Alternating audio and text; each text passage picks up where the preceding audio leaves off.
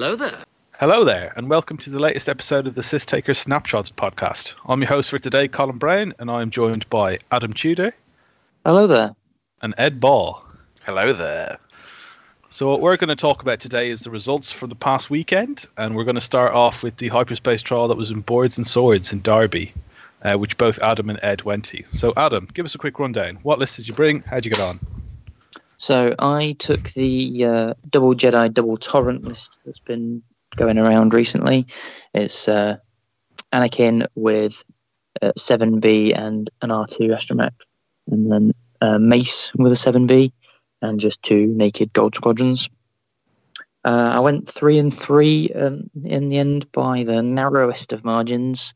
And when I say narrowest of margins, I played my final game going in 3-2, wanting 4-2 for the dice, against a Wedge, Luke, and Dutch, all with torps. And it came down to the final 3 turns where I, if I do say so myself, pretty damn well blocked Dutch with the torrent and could not do 3 damage to kill him. And half of Dutch beat me, basically. So I was pretty gutted about that, but overall, I think it went pretty well. I wasn't too unhappy with the list. It did leave me with some things to think about the list going forwards, but overall, I think it was okay. What are those things, Adam? You can't just dangle that. Well, I wanted to let not just me talk. So the first thing I think is a change that I would personally make. Now, this is definitely one of those things where it's probably me flying it wrong and I should learn to fly it better. But I didn't really get any use. I triggered it occasionally, but realistically no use out of the R2 astromech to regen Anakin. Okay. I think the dial is so good, and he being PS6, it's really easy to keep him in the fight. And I never actually found myself going, no, the best option is to run away and regen here. There were occasional times, don't get me wrong, but what I actually found was that far more often Mace was simply getting out PS'd and killed. Even in that final game that I just described, I slooped Mace to get a target lock full force attack on Luke, but Luke had one-banked. The one-bank had me in arc and I just died. So actually, I'm thinking is it heightened perception that makes you shoot a PS7? Yeah. Putting that on Mace to make him just leapfrog. You're not going to use it all the time, but just leapfrog up to 7 and get potentially some PS kills of my own out of this fully forced pilot. And get some value out of going at 7 and then 6. Yeah, absolutely. Yeah. And his ability really liked flying at 4 because you can guarantee the sloops and whatever, but then shooting at 7 just to get use out of him before he gets killed. And the other thought, which people aren't going to agree with me on probably, is that I think the 7B title is probably too expensive. Not hugely. I think I would personally drop it by 2 points. So on Anakin, it would go to 16 points, which is one of those things. I'm not expecting it to actually happen because a lot of people have done quite well with the list. And a few hyperspace trials have even been won with it. But I just don't think the maths works for you gaining 2 shields but losing an agility. I don't think the maths is right there, and it just places far too much emphasis on the extra red dice. But they're pretty naff without the red dice. Like the laser calibrated targeting title being so much cheaper is all well and good, but it's really difficult to pull off. When Anakin is 70 odd plus points, I don't want him to ever have a 2 dice attack. Yeah. What kind of rocks do you bring? Did you bring gas So clouds? I had a debris and 2 gas clouds. Why a debris? Because I don't like boards that are all gas clouds. So if my opponent's brought all gas clouds, I kind of look at it and go, well, there's nothing to fly around here. Because one of the very first games I played against gas clouds, my opponent just flew over them, and it was like, cool, I'm over here now. Yeah. It doesn't feel good to be like, well, I'm going to dodge around these rocks and make you fly through them. And it's like, okay, I will. So my question there is that why not an asteroid? Because with asteroids, you can still use your whatever the ship ability is Yeah, called. I can still use my fine-tune ability. Controls. Um, Because the Jedi don't like stress that much, do they? no, they don't really. Well, the dial's not terrible, but no, they definitely work so well because they don't stress themselves. Honestly, it probably should be, but I'd need to have a look for where my big rock is. All right, cool. Yeah, interesting to see how you get on with that with a few tweaks. Ed, Hello. same question to you. What did you bring? How did you get on? What did I bring? Now, there's a question. Let me think. I take what I have always taken in hyperspace events, which is the terrible, most awful list ever. That is 4 X1s, Vader, Marek, Tempest, 4 fire control systems, and so much hate, it's unreal. For a total of 198 points. I did okay. I went 5-1, made the top Only 8. okay, he says. Only okay. Room for improvement. Made the top 8, but didn't make the top 4 because I'm terrible and must get better. Yeah, it was okay. So what were your losses to? It was table 1 in round 6 to Rebel Beef, Wedge, Braylon, Tennum, Cassian, and I think it was elusive on the stress equals focus. I'll be yeah. Yeah, stress equals focus, and then just layer on Cassian, and that was a kind of the only game sort of where I had less than average dice. Kind of started off how I would usually, and turns out the don't fly at B-wings, fly around them. It kind of exploded. I got a couple of them. I think it was a 200 to 90 odd loss, but that was the against round 6 in the bet me and my opponent being, according to Swiss, the best 2 in the room. It went poorly, but still made top 8 and finished 4th in the Swiss overall. Nice. So how do you tend to fly your 4X1s? Do you tend to joust or try and flank in, or a bit of a mix? It depends. There was some evolution over the course of the event because in the top 8 I got a different kind of flavored rebel beef.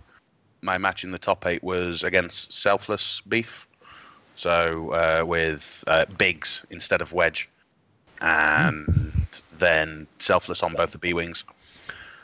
They can fly as 2 pairs. They can fly as a block of 4. They can fly as 4 individual ones. It entirely depends on the setup, really, and the opponent's list. TIE swarms, you fly at them and you kill them before they shoot. Against aces, oddly, the PS split over the 4 advanceds can work in your favor. They are obviously going to try and kill Vader, which means they're ignoring the Tempests. The Tempests, once they've got a lock on the target, can actually do consistent, decent damage as well as being able to be blockers. So it entirely depends. There's nothing consistent, but I do like jousting. Sometimes it goes wrong. Yeah. So, what kind of rocks do you bring, actually, thinking about it? I don't bring any rocks. It is all debris. All debris? Yeah, because I can fly through it, and if I'm on it, I can still shoot. It also works well against mining guild ties. Yeah, once the advances have got a target lock, I just want to follow you. Yeah, you shouldn't really ever spend the target lock unless you're looking at, like, taking the ship off the board that turn. Yeah. Do you find the target locks hard to get with the Tempests? They're initiative 2, right? So this is why the often shouted across Element Games and other venues across the Northwest, the battle cry of the Tempest, 5 forward to victory. Because 5 forward on the turn 1 basically gives you the option. You can also lead with putting them down first. Often they're the first 2 ships on the table. Not always, but when they are, you can see what happens with the opponent's deployment. If you do a 5 forward and they're vaguely in front of you, as opposed to over the other side of the board in the corner, you can get the lock more often than not by a 2 or a 3 in turn 2. Mm. If they do a rebel 1 forward to victory, you've closed 8 of the 11. So a sort of a 2 bank will get you the lock, and then you just kind of go, please don't kill me this turn, and they often don't, because turns out Tempests are fairly resilient, and then from there it's just a case of following the thing until it's dead. Right. It's quite. I've said this to you before. I can't get my head around this list, and part of me thinks it's awful, but you just, through sheer force of will and stubbornness, get it there. No, quite possibly. I don't know. They are obviously perceived to be terrible. They do turn around slowly. This is true, but they have 4Ks and talons, and although their blue maneuvers are limited, their blue maneuvers stack well with the 4Ks and the talons. So you can turn around fairly easily if you don't mind the stress. Possibly part of the reason why the debris clouds come as opposed to rocks or gas clouds or anything else. And the fire control system stacked with the ship ability is actually quite good. If you're at range 1, you're averaging 2.5 hits with a crit, if not more. I think it's more. Yeah, and with Marek, you're getting to pick the crits, so really you can cripple stuff pretty easily, I suppose. If you're double modded with a target lock or fire control system and a focus, you're averaging at range 1. You're expecting effectively 2 hits, 2 crits, which isn't bad. No, it's quite scary when you put it like that. And a lot of damage output from a PS2 Tempest. Initiative 2 Tempest, sorry. Yeah, they turn around, they fly forward, they go, cool, I'm now going to get my target lock. Next turn, I'll either go in for the bump, or depending how fast the opposing list has come in, you'll go past them and turn around, or break off and come back in. It's I don't know. I don't know how it happens. I don't know why they've got sort of the reputation that you've mentioned, Colm. They're terrible and awful and shouldn't happen, but it seemingly is starting, or I'm starting to be able to drive them fairly well. So this is good. Yeah. Okay, so I think that's a nice summary of your 2 day, how you got on. So just to finish off on the hyperspace trial, congrats to Miles Stevenson for getting the win. He was flying, I believe, Lando with Luke and Wedge. Yeah, Lando, Luke, Wedge. I think it was just Lando with Num. With the pilot, with the crew, and just Luke and Wedge. Just the S-foils. Yeah. Yeah, quite cool. I think you can use Lando to give the action wherever it's needed, and it's 2 double modded shots with Luke's force, and if you're giving Wedge a focus and he can lock, I think it's quite a cool little list. Yeah, it's effective. Wedge's pilot ability is absolutely crippling, and if you're able to get that double modded shot with the Wedge, that is just basically, take damage, please. Yeah. It works fairly well against Beef because B-Wings only have the 1 agility, so whatever Wedge rolls is going through. The stress equals re-rolls B-Wing goes, will re-roll all of the dice that I haven't rolled and still take all of the damage. Yeah, I think there's some quite tricksy maneuvering things you could do against Beef as well, like using Lando's ability to coordinate Wedge to do a pre-maneuver focus boost and then clear. There's quite cool things you could do. And this is it. There's the interactions across all of the lists, and it's I went, oh, what does Lando do? I've forgot, and it's oh yeah, it makes sense. And then because of how it sticks with the crew, there is benefits to be had. But every kind of different list plays its own way and requires its own sort of mindset to sort of pilot correctly. Of the top 8, there were 3 Beef lists, all of which were different. So it's how you want to spin it.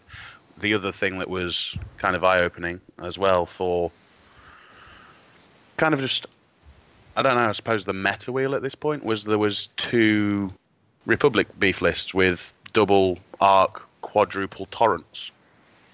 Yeah, with Sinker, one of the arcs to give them the rerolls. Yeah. Yeah, that is interesting. That's one of the lists that people kind of homed in on when it was first announced, but it's not really popped up that much. 2 in top 8 isn't bad. No. So maybe it's just that it's taken Slow a while burn. for people to actually kind of figure it out and get it on the table. Okie doke. All right, that's enough for Boards and Swords. Let's just do a quick little bit on the System Open series that happened in Malmo this past weekend. So I think we'll just touch on the final maybe and a few little points on that. So it was won by Nicholas Scott Nielsen, who also made the top 16 at the UK System Open with 3 Skurgs and Drea. And in second place was Gisli Balder, who was running Quad Phantoms. Gisli is a host of the Tula Squadron Radio, pretty good podcast based in Iceland. So Adam, you've played Quad Phantoms. Any I surprise to see it make the final? No, not really. No, I think it's. I was surprised that there was only 2 of them. So yeah, that was. I just had a quick chat with Gisli on Slack, and he said that there were only 2 Quad Phantom lists, and a lot of people were teching against it, but both of them still made the cut, which potentially says a lot. Yes. Which I'm sure will provide ample ammunition for everybody who says they need to be nerfed. When's the points change? Yeah, I mean, I imagine they were both still good pilots. The Phantoms aren't invincible, as shown by the outcome of the final. But it is intriguing that there was only 2 and both made it. But at the same time, it's such a small sample size. It's not like 30 of them turned up and 20 of them made, the top 32. 2 good pilots for flying Quad Phantoms is entirely different. 2 in an entire field itself is probably the takeaway factor. Do we know how big the event was? I think it was 91. So 2 out of 91 as a sample size, that's, I would say, is not significant at all.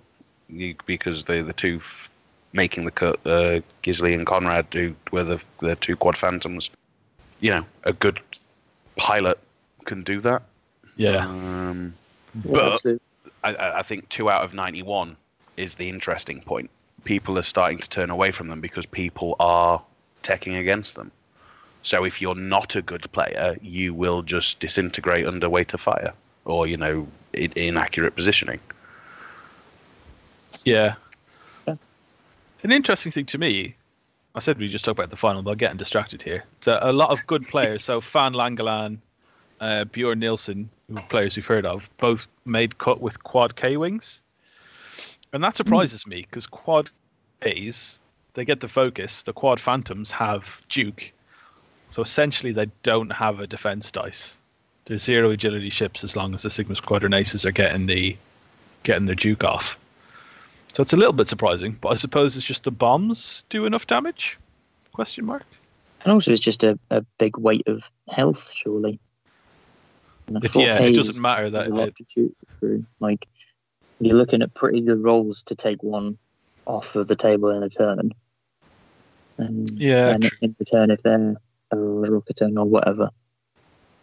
It's just they can always spend that focus, but it just means they can't shoot their barrage rockets.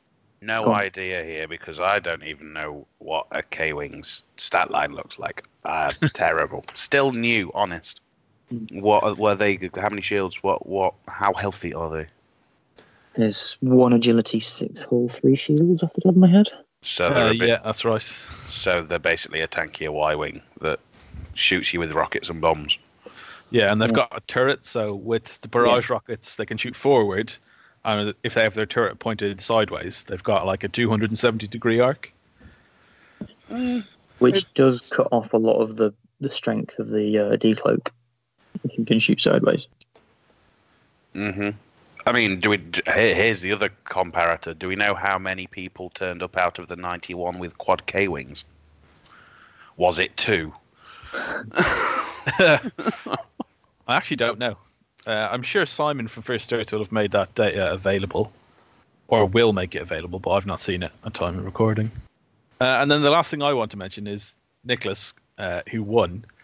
He was flying 3 Loch Revenants and Drea, all with veteran. The Revenants all had veteran turret gunner, 1 with dorsal turret, 2 with ion cannon turret, and Drea without a turret. And that kind of blows my mind that you wouldn't put a dorsal turret on Drea. It's only 2 points, and it increases her ability so much. For an ion cannon turret to be worth it over that extra kind of coverage is very surprising to me. But he's been doing well with it. So the ion must be worth quite a lot. Well, isn't it basically combining the traditional Revenant build with the 5 Y-Wing build? The double tap ion cannon from the Revenants might not come off all the time. There's only 2 of them, so it's going to be somewhat inconsistent.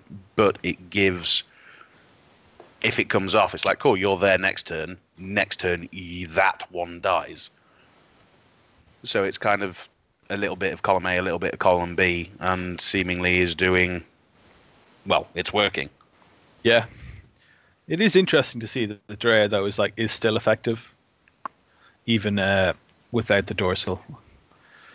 Because I think Drea is potentially one of the things that you might see a bit of a points bump in with the points change. So it shows there's a little bit of leeway in that list, and it can still be good. Yeah, no, it's good. It's definitely a lot to think on.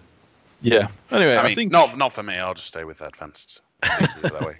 Just stick to hyperspace. You'll be fine. All right. I think that's all we've got time for today. So it is goodbye from Ed. Oh, goodbye. Goodbye from Adam. Goodbye. And goodbye from me. Thanks for listening, everyone. If you change your mind, take a chance. I'm the first in line. Honey, I'm still free. Take a chance on me. If you need me, let me know. Gonna be around. If you got no place to go when you're feeling down. If you're all